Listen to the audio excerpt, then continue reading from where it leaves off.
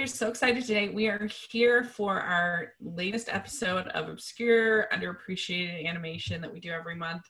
And today is Easter Sunday, so it's very exciting. And I wish you all a happy Easter. And we're talking about a very special film that's very appropriate for this special day. And I am Rachel, and Stanford's here. Hi. Yes.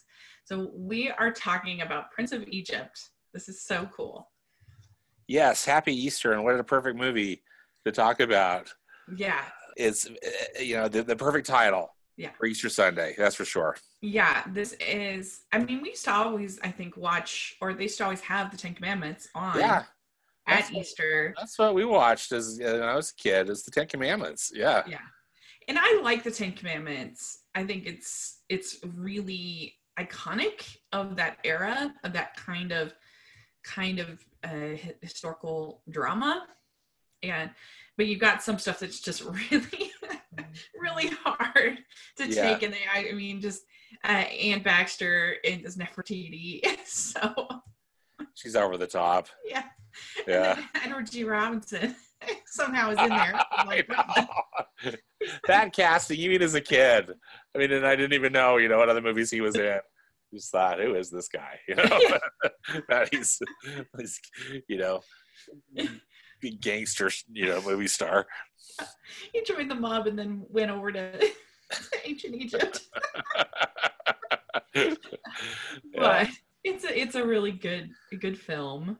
But it is, and as you said, an iconic film, and really what you associate, at least what I associate visually with so many of these items from the Moses story, from the story in Exodus in the Bible. Yeah, I agreed. And there's just nothing like a Cecil DeMille epic. Yeah, that was so true. So a creature of its time that we never get anymore. So that one's really fun. But I actually prefer this Prince of Egypt over the Ten Commandments, and maybe it's probably because this came out when I was 17. So I was just actually starting college then, because I started a little bit early, and I just loved it. It was, I feel like that sort of 16 to 20-ish kind of era is like the most formative as far as your taste in film. Oh, absolutely. Yeah. And so this was one that I just absolutely loved. Me and my friend Conrado did a best of 1998 podcast, and it was number 3, I think, in my podcast. Oh, nice. Yes. And I had the movie by Hirokazu Kurita called Afterlife is number 2. And my number 1 was You've Got Mail, which is a movie I love. Yeah. That's one of my favorites too. Yeah. Like the perfect romantic comedy. Yes. Yeah. I love Nora Ephron's script, and I love I just think it's so funny. And so quite different, but it's definitely up there, and it's one of my favorite animated films I've ever seen. I absolutely just love this movie. So it's gonna be so much fun to talk about. Yes, I'm excited too. Yeah. Did you get a chance, do you remember to see it back in the theater? I did. I saw it in the theater, and I was really blown away. Yeah. I think we've talked about this a little bit. I'm not a huge DreamWorks fan. Right. And part of the reason is because, when Jeffrey Katzenberg didn't get promoted at the Disney Studios, he left, and he took a lot of artists with him. And again, I can't fault the artists for going, because he really bumped their pay up. But I don't know. There was always, there was still that really bitter feud, between DreamWorks and Disney, that I think is definitely much lessened today, but still it remains there with me. However, seeing this film, I was really blown away, just because it's so beautiful, and so, not only is it artistic, but I just feel like through their artistry, they really were effective with demonstrating these spiritual concepts and these spiritual things, and which I thought was such a feat. That would be so. So it's really, I think it's just 2D. it's like a high point of 2D animated musicals, I think, in the 90s. It's a wonderful film. I love it. Yeah, I love it too. And they did such a good job of, I think, giving some fictionalization. It's certainly better fictionalization than Edward G. Robinson and Adam Baxter. And Mac. We're like, oh, it was not actually the Bible story. I'm like, come on. They have to make it narrative. They have to make it a story. They have to flesh out the characters. And I think that this does, and it's certainly way better than that Ridley Scott version, which was atrocious.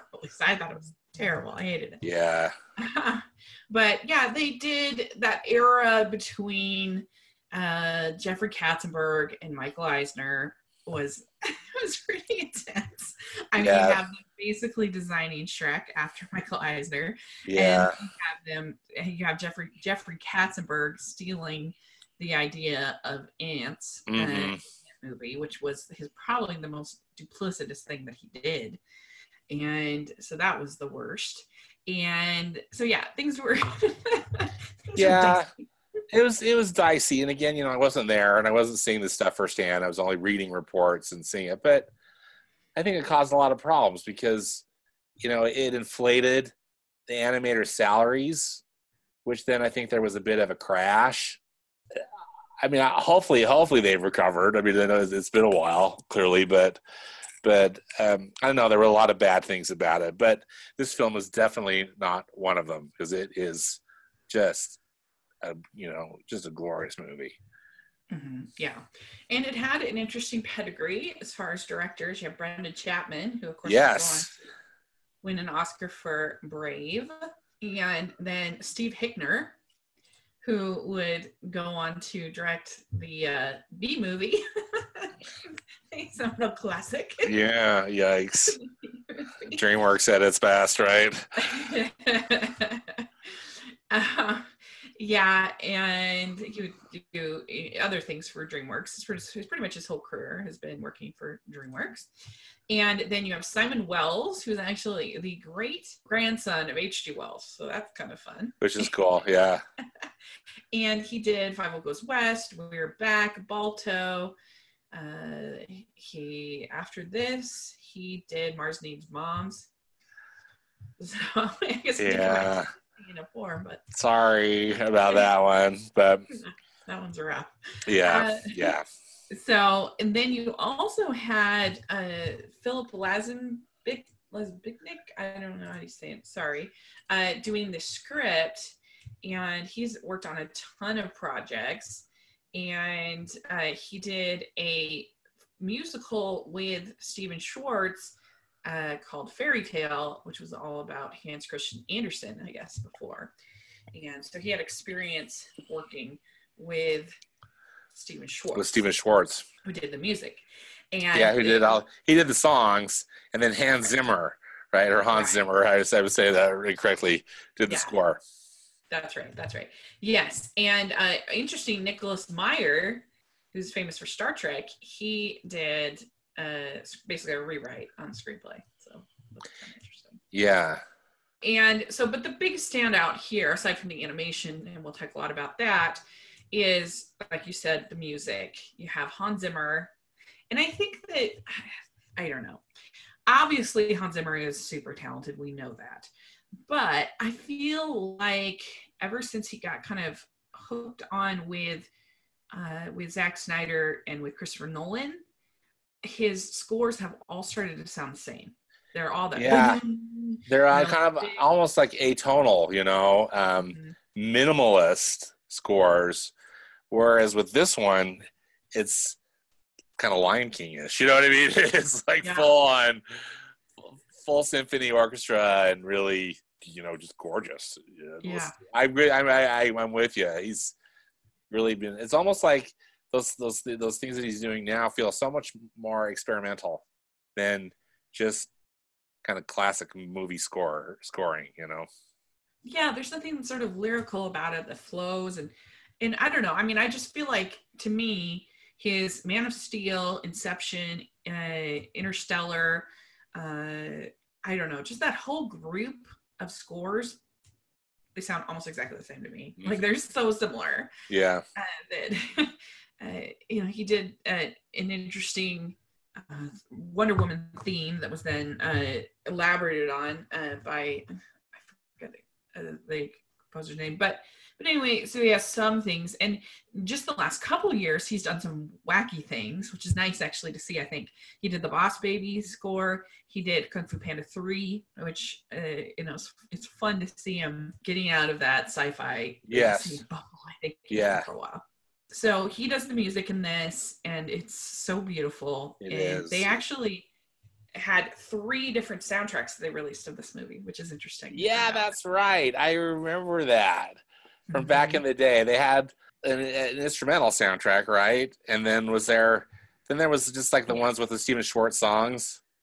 Yeah, there was an official soundtrack, which has the instrumental and the vocals from the movie. And then there was a country version and then a gospel version. That's okay. Yeah. And with different performers from that genre performing these songs, right? Isn't that what? Okay.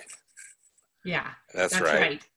And Stephen Schwartz, he is just an incredible songwriter and lyricist, I should say. He's done quite a few musicals that are religiously, spiritually themed, I guess. Yeah. His first major hit, and his first musical was Godspell, and then he did one called Children of Eden. I think that was 1991. Have you ever seen Children of Eden? No, have you? Yes. And BYU did it once while I was there, and it's really good. I really like it. It goes through the Adam and Eve story. It goes through Cain and Abel. A bunch of those early. I think Noah is in there. So it's pretty good. It's pretty fun. It has his sort of style. If you like his style of writing, then you'll like it. He did the music for Hunchback of Notre Dame. Yes. And didn't he write the lyrics to Pocahontas? I think he collaborated with Alan Menken on Pocahontas. Let's see. Yes, you're right. Yeah. You're right. Yeah. He's done, as far as films, he has Godspell, Pocahontas, Hunchback of Notre Dame, The Prince of Egypt, Enchanted, Wicked, supposedly, if that's ever going to happen.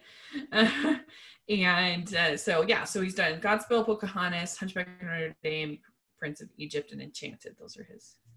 And then, as you mentioned, films. He's the songwriter for the Broadway hit Wicked, which, talk about a juggernaut, Yeah. Songs that everybody knows. Yeah, and I thought that, this thing's been way too overhyped when I went and saw Wicked, but I thought it lived up to the hype. I really enjoyed it. It was Wicked, I think, is one of the shows that lives up to the hype. Absolutely. Yeah. Because, you get kind of annoyed by, oh my gosh, everybody's just talking about Wicked, like, shut up, already. But then, right. I was the same way, and then I saw, I'm like, okay, I see what people are talking about. Yeah. It's legit. And when I saw it, Anna Gasteyer from Saturday Night Live played Elphaba. So that was how cool. I had no idea she could sing that well, but she was amazing. Wow. So, yeah. So he does an incredible job in this movie. I think the songs are just beautiful and poetic. And I think that particularly what I think is impressive is the reprises are really strong. Mm-hmm. So they're not just sort of throwaway reprises. They're really usually a different singer, a different mood. And yet it's this song that you'd heard earlier. Yeah. I think that really works. I agree. I think if I were to have really any criticism about it, and I dish this more toward the director and the screenwriter, not so much Stephen Schwartz. Yeah. But there's that song called Playing with the Big Boys. Yeah.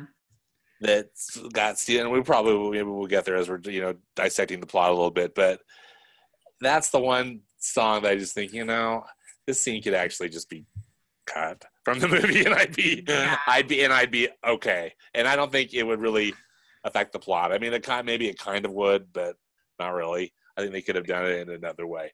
But I completely agree. I think that Steven Schwartz has one stinker in each one of his. yeah, that's a good point. Yeah, and this is the one. I think. Did you think so too on that one? Yes. Okay. Yeah. I hate Mine, Mine, Mine in Pocahontas. I think that song is the worst. And I really dislike the Gargoyles song. I think that is the worst in Hunchback. I And hate that song. So I completely agree with you there. I also have one other, before we dive into the plot, my other weakness, I think, in this movie is I think that the voice cast is strong. I think they all do a good job, but it feels very modern. They didn't get I sometimes wish they'd gotten sort of more of a Shakespearean kind of cast and didn't worry about the big names. Because when you hear Sandra Bullock's voice in particular and Jeff Goldblum, those are the two I think are the most distracting. Yes, they do kind of pull you out of it. Yeah. Yeah. And there's no need. There's absolutely no need to have Sandra Bullock in this movie. Like, right. I don't know. It seems really a waste of money to me, but I don't know. It's just distracting. Mm-hmm. And that's a frequent problem with DreamWorks is these bloated celebrity casts that don't serve anything, don't have any purpose. They're not needed. So that would be my other big kind of flaw of this movie is this cast. But they did at least always get a singing and dubber or whatever for everybody, which I appreciate. Yes. Just stick with bad singing like Disney does sometimes. Yeah, and this music's so beautiful, it deserves a good singer. Yes. Yeah. So, all right. Well, it starts out with Deliver Us, and you see, I love the way that this movie, it just pans through the city. Yes. You get a real sense of sort of movement too. I'm sure if somebody who understands things better than me would be able to tell you what kind of cinematography or whatever is used for that. But I just love the way it just sort of zooms through and you get this real sense of sweep and awe, and you get this immediate idea of what these people are dealing with, and that's a place. Yes, I agree with you. One of the things that I instantly love about that Deliver Us scene too is that, you know, there's as the camera, you know, the animation camera is sweeping through the big monuments, the Sphinx, and all that, you know, and all these the pyramids and things. I mean, it looks real, but it's also very stylized, and I just like that approach that they keep it based in reality, but amp it up enough just to give it their own artistic touch. So again, it's not you're watching this story, but it's not like you're watching just an animated version of the Cecil B. DeMille movie. You know, you're watching something different, and they do that throughout, and I love it. I just think it was a brilliant move, and kudos to those wonderful artists, that created it. It was really great, and so then you see this sort of montage, the sequence between Ramses and Moses. And they kind of built them up as friends, rivals, brothers, kind of a dynamic. And obviously it doesn't specifically say that in the scriptures, but I think it's a reasonable assumption that they were about the same age and they would come into contact. I don't think that is a wild, elaboration. And I think they do such a good job. I mean, I love this All I Ever Wanted and the whole sort of with Ramses getting told, all it takes is one weak link and to ruin a dynasty. And so that's such a good way of sort of building up his character that he doesn't want to be the weak link and scared of that. And so I think that they do in just a very short period of time with very little exposition. Yes, they do a ton of character building.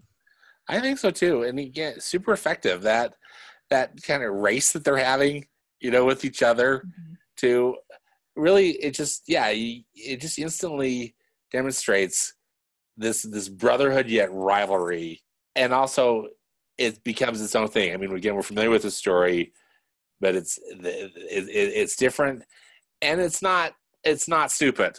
It's not just like roll your eyes. I thought it was a compelling way to really introduce these characters as they're going into adulthood.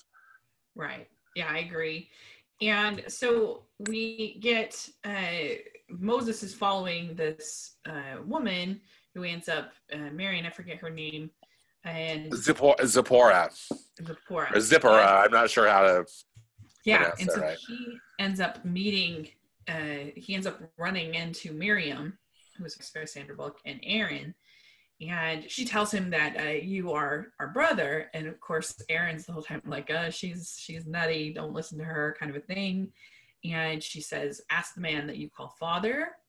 And that's when we get the All I Ever Wanted reprise there of him realizing you see this whole hieroglyphics of what he did, what Pharaoh did, and the devastation of Moses realizing the man he saw as father would do something like that. Yeah, I liked how that was done with the hieroglyphic. I thought that was a really effective storytelling approach. Mm-hmm. Yeah, and then we get that he kills the taskmaster, and he can't hide it. And Ramses tries to say, we'll make it all right. We'll pretend it didn't happen, the kind of thing. And he's like, no, I can't do this anymore. And you see this like incredible sort of sandstorm that kind of follows him as he departs Egypt. I really thought that was great. Yes. Yeah. Especially with the music in that scene too. I know, right? I mean, the music just adds so much. As we were saying, it's Hans Zimmer at his full symphonic best, and it's so great, so moving, so emotional. It really adds to it. Yeah. Yeah, and it never sort of lays there long enough to kind of, I don't know, I feel like this is plenty comfortable for kids, because it's never things like whipping and things like that are done in just enough to kind of get the point, but not not in a vulgar way at all. Yes, agreed. Mm-hmm. So he ends up at the house of Jethro, who were there like Midianites, right? They're nomads, kind of the travel, I think. And and he scares off these sheep burglars, sheep stealers, and they welcome him into their house. And that's when we get a really effective montage, I think, which saves a ton of boring parts, because you get in the song Through Heaven's Eyes, you basically get their whole courtship between him and why am I always forgetting her name? I don't know. Zipporah, yeah. Zipporah. You get their whole courtship. You get them getting married. You get all this stuff, and the vocal performance is Danny Glover, but then the music, the singing, is Brian Stokes Mitchell. Mm-hmm. Awesome. And I believe he's uncredited, but we all know it's him. He's kind of used that song. I think he sings it in concert and whatnot. It's such a were you in the Tabernacle Choir when he sang with them? No, but he's coming this summer. He's performing in May. Well, I guess not this summer. It's May 10th. It's commemorating the Golden Spike sesquicentennial. And he and Megan Hilty are going to perform with a concert with the choir. So I'm really excited. Yeah. I think he's come for a Pioneer Day concert, and I think he sang. I can't remember if he sang. He might have sang the song. I was thinking he was at a Christmas one. He did, and it was before my time. Oh, okay, yeah. But he's been back once or twice since then. But anyway, I digress. The Golden Spike always makes me laugh, because when I was, I think, in 5th grade, that our teacher, she built this up as this incredible thing where we go to the Golden Spike, and literally like almost every unit somehow involved. It was like parts of crafts, parts of English, parts of history, parts of everything. It was a huge theme for the whole year. It was railroads and Golden Spike. And I was so excited for this field trip. And we went, and I was just like, oh dear. It's a whole lot of nothing. Some train tracks. Did they at least do a reenactment while you were there? There was some kind of presentation, but I was just like, I've never been disappointed in my life. Whenever I hear Golden Spike, I'm like, Golden Spike. Oh, that's great. Anyway, but Brian Stokes Mitchell, I love. It's a great song, and I agree with you. Another really good storytelling device. We could be bored to tears with this stuff, but instead they make it really compelling. Yeah. And again, just almost it's compact, but it doesn't. It never feels rushed, but it just moves it along at such a good pace. Yeah. Because again, if you're used to the 3+ hours, 10 Commandments, it's a little different. Yeah. As it should be. It should be better. Yeah. So then they are living there, and we get him going up the mountain, hearing the voice, and we get this burning bush scene. How do you feel about how they handled the burning bush scene? I love how they handled the burning bush because, again, this is where I thought this could go really south. It could be just super weird or super, I don't know. I mean, it could have done any number of things. I thought they handled it respectfully, beautifully, and it made it into a mystical scene, but in like the best sense of the word, I think it's stunning. What's your take? I absolutely love it. I think they got such a tone of reverence, yes, and awe that was just right. It's exactly how I imagine God. Like if I think about, I mean, not the appearance maybe, but as far as his voice and just that feeling of reverence is how I imagine. Yes. Yeah, it's beautiful. And just whatever they were using for all those streaks of white, that are coming out of the bush and kind of just rolling around. The animation, I think, is technically stunning too. They were probably maybe using some kind of CGI for it, but it's very effective. Yeah, it really is. And it's interesting that it was up to, I guess, a person named Lon Bender and Hans Zimmer to come up with the voice of God.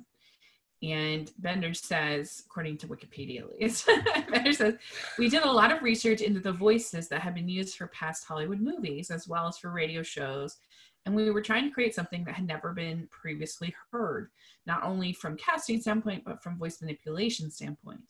The solution was to use the voice of actor Val Kilmer to suggest the kind of voice we hear inside our own heads in our everyday lives, as opposed to the larger than life tones with which God has been endowed in prior cinematic animations, which I think is so brilliant. I thought that was a brilliant move too, because it added to the reverence of it, of the sequence, rather than this big booming voice or something, coming out. It was lovely. I thought it was a good. And speaking of voice cast, I actually thought Val Kilmer did a really good job as Moses, because I feel like Val Kilmer wasn't necessarily Val Kilmer.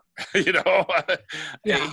He was doing something maybe a little different. It really worked for me. Did it work for you? Oh yeah, and I like Ray Fiennes as well. I think I do too. I think those two that was a real coup. I think to get the two of them. That was DreamWorks casting at its best too. Yeah, and I just think it's such an interesting idea of using his own voice in a different, yes, a little bit differently, because that is so true. It just makes it feel so intimate and so real, and it's not your I don't know.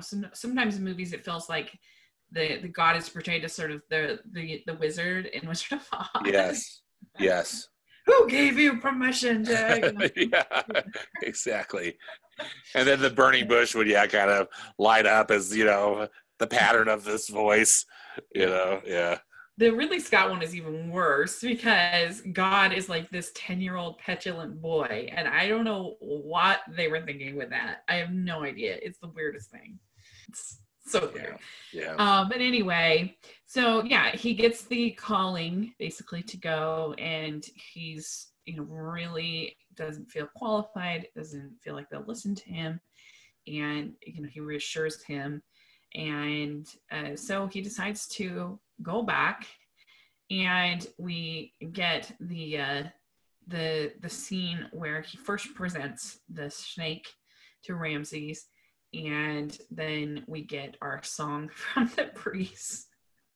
Yeah, that song, which again, I understand where they're going with it as far as, keep moving the story forward, but it's not a great song, No. and I instantly went back to the Gargoyle song in Hunchback too. It's just where it took me, just because it's really, I think it's out of place. Yes, I agree. If your thoughts on your movie about ancient Egypt is to cast Martin Short and Steve Martin, Right. hold off on that thought. Exactly, because I had forgotten that this part, and then the character shows up, and I think, wait a minute, that's Steve Martin. Wait a minute, that's Martin Short. I was like, oh, then it all kind of started coming back to me, like, oh no. Yeah. It's the comic relief in a movie about Moses. Not a good idea. No. And you didn't need it. Like, kids are fine. Like we talked about with Sign of the Sea, that's a movie with really heavy themes. And there are a few little moments of humor, but for the most part, it's a pretty sad movie. And kids are fine with it. They're fine. So we don't need the comic relief scene. Yeah. If you've done your job, I think, in other parts. So anyway, that's that. Moses gives back the ring that Ramses had given him. Yeah. And then Ramses says, I will not be the weak link. I will not let your people go. Yeah. And then we get a sort of confrontation between Aaron and Moses, where Aaron is upset because they've had double the work put upon them. And Miriam says, I thought a really great little line here. She says, Moses, hear what I say. I have been a slave all my life, and God has never answered my prayers until now. God saved you from the river. He saved you in all your wanderings. And even now, he saves you from the wrath of Pharaoh. God will not abandon you, so don't abandon us. And I thought that was beautiful. I agree. That's a really good line from Miriam. And again, it didn't need to be Sandra Bullock giving it, but she did a good job giving you that line, I thought. But, yeah. Yeah, because it can feel sometimes, you can go through a drought where you don't feel like you're not feeling the spirit the way that you normally have. You don't feel like you're getting your prayers answered, whatever kind of a thing. And you can start to sort of doubt and get frustrated, especially if they're being treated so terribly. That would be extra. They're suffering, extra motivation to be angry, and so I think that was a really, really touching little segment there from Mary. Yes. And so then another smart decision that they make is to go through all the plagues in one song. And just like they went through all the courting and the marriage and everything like that in one song, they go through all the plagues in one song, which I think was very smart. I thought it was really smart, and again, such tremendous artistry as they're going through. I think how they animate the plagues, because again, I think that they keep it artistic and beautiful and family friendly. You get what's happening, but it's not like I don't think it's necessarily going to give a kid a nightmare, really. But it's still, it's scary. I remember being absolutely wowed by that scene too, when I saw it in the theater, and was reminded of how good that sequence is in this film too. Really, really good. It's brilliant. And you get a brief scene between Pharaoh and Ramsey where he says, please, and there, I think it's Pharaoh who says, why can't things be the way that they were before? And then his child comes out. And he basically says, one must wonder why someone would want us, or why God would want us to go through all of this. And they're I think that's an effective conversation between the two of them. You really see their points of view and why they're doing what they're doing. Yeah. And it makes sense, as opposed to just sort of a bad guy. Yeah. Perspective. Yes. And he says, please, there shall be a great cry in Egypt such as there never has been before. And then he says, Ramses, you bring this upon yourself. And that's when we get the final plague, which of course any of the homes that don't have the lamb's blood around them get the firstborn gets killed. And I think the way that they do that is very haunting, but also like strangely spiritual. I know, right? Yeah. That's what Yeah. I thought too. Was like, how are they making this spiritual? And you feel the gravity and the sadness of it, but also just like the inevitability of it. Because Pharaoh or Ramses is not budging. Mm-hmm. Yeah. And they also, I think, do a nice job with Ramses and his son, just establishing his love for his son, just so you know that it's going to be that extra blow to him, when he loses his son. Effective storytelling, yet again. Yeah. And you see, Ramses with his son covered with the cloth. Yeah. And that's when he tells Moses, take your people away, never want to see him again. And so you get the When You Believe is one of our last songs. And it's all the people of Israel that are gathering together to leave. Isn't that an amazing scene, too? It's so good. It's so touching. I don't know if I necessarily, I might have shed a tear or two, but it's so beautiful. I just think how they compose that with all the people coming together, because you just feel this sense of relief and gratitude. It's not like it's this big party and woohoo, we're free. It's just, this burden's been lifted and they're just slowly walking out. And I think, I don't know, I really like it. Yeah, and it's so well done because I think it just starts with Miriam singing, if I'm not yes, mistaken. It does. And then it builds and it builds. And yes. So it's this huge. So it's a huge choir that's singing it, and it's gorgeous, and it's such a great song too. Yeah. I think that was like the big single from the movie, but it's a great song. Mm-hmm. Yeah. Yeah, and it won the Oscar for that year for Best Original Song with Whitney Houston and Mariah Carey. So those two buried the hatchet and sang this duet together, Yeah, I didn't know they were feuding, huh? But I don't know if they were necessarily feuding. I don't think that they were necessarily friends. Close. That makes sense. But, and so then we get the Pillar of Fire, because of course Pharaoh does send his armies after them, and I love the animation on that fire. I think it's gorgeous. Oh, that whole this whole really final sequence between the Pillar of Fire and then the parting of the Red Sea. Yeah. This is where animation is such a perfect medium for this story. Right. Because again, they amp up the artistry of it but it feels so visceral and really so real, even though it's very exaggerated. But oh wow, I'm with you. I love it. That Pillar of Fire is so exciting and so amazing. Yeah. And I love the fact that somehow this parting of the Red Sea, I think it's also very reverent, and for such a big moment, it's such a epic moment. It feels very it's so intimate and beautiful and peaceful, and it starts to get a little more chaotic when it's starting to. They're trying to get out when Pharaoh's armies are trying to kill them, but I don't know. I just love the expression on Moses' face. I love just the moment when he puts his staff into the, and then opens the Red Sea. I think it's really beautiful. And does it bother you that there's things in the Red Sea that would never be in the Red Sea, like whales and stuff like that? A little, but I just let it go. You know what I mean? It's like, I guess that's what they decided to do. Maybe not my choice, but. Yeah, I don't mind it at all, because I just allow a little bit of artistic license. Yeah, exactly. And it's just, and they did it in a beautiful way. So I was like, okay. Then that's basically the final scene of the movie is Miriam, or Zipporah says to Moses, look at your people, they are free. And then you get a little bit of a Deliver Us reprise, which is so nice. Well, it is. And then, at the very end, that final shot, Moses is coming back down from the mountain with the Ten Commandments, the two tablets with the Ten Commandments. And I thought it was a brilliant way to do it, because they didn't go all Cecil B. DeMille on us.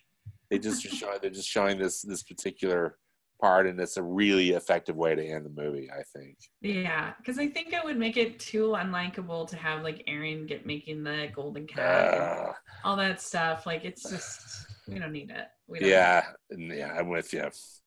So that was smart. So there you go. That was Prince of Egypt, and I just love it. I think it is just such a beautiful, peaceful, inspiring story. It's probably my favorite faith-based film that I've ever seen. It's definitely up there, that's for sure. Yeah. And I don't know, I just think it's so beautifully animated. It was actually in my top 10 favorite animated films that I did like 3 or 4 years ago. Oh, nice. Yeah, I had it as like number 7 or number 8, one of the others, with Song of the Sea and Secret of NIMH were like my 7, 8, 9. So something I really love.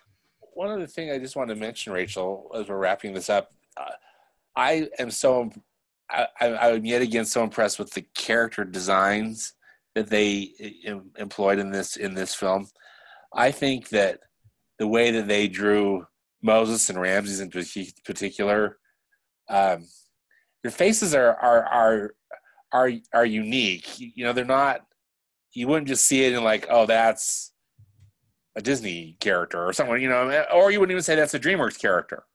It's really its own thing, and I think they pull particularly, well, I guess out of both of them, but I think really out of Moses, the animators do such a good job of acting with how they draw him, his face, because his face has to carry so much emotion and the weight of it all, and I think that they really ace it. But I like all the character designs. I think Zipporah is good, and Miriam and Aaron. I mean, some of them are kind of cartoony. How they an exaggerated oval or something, with their face, or some with their hair or beard or whatnot. But still, though, I thought that they were unique, and I liked it. What was do you? Yeah.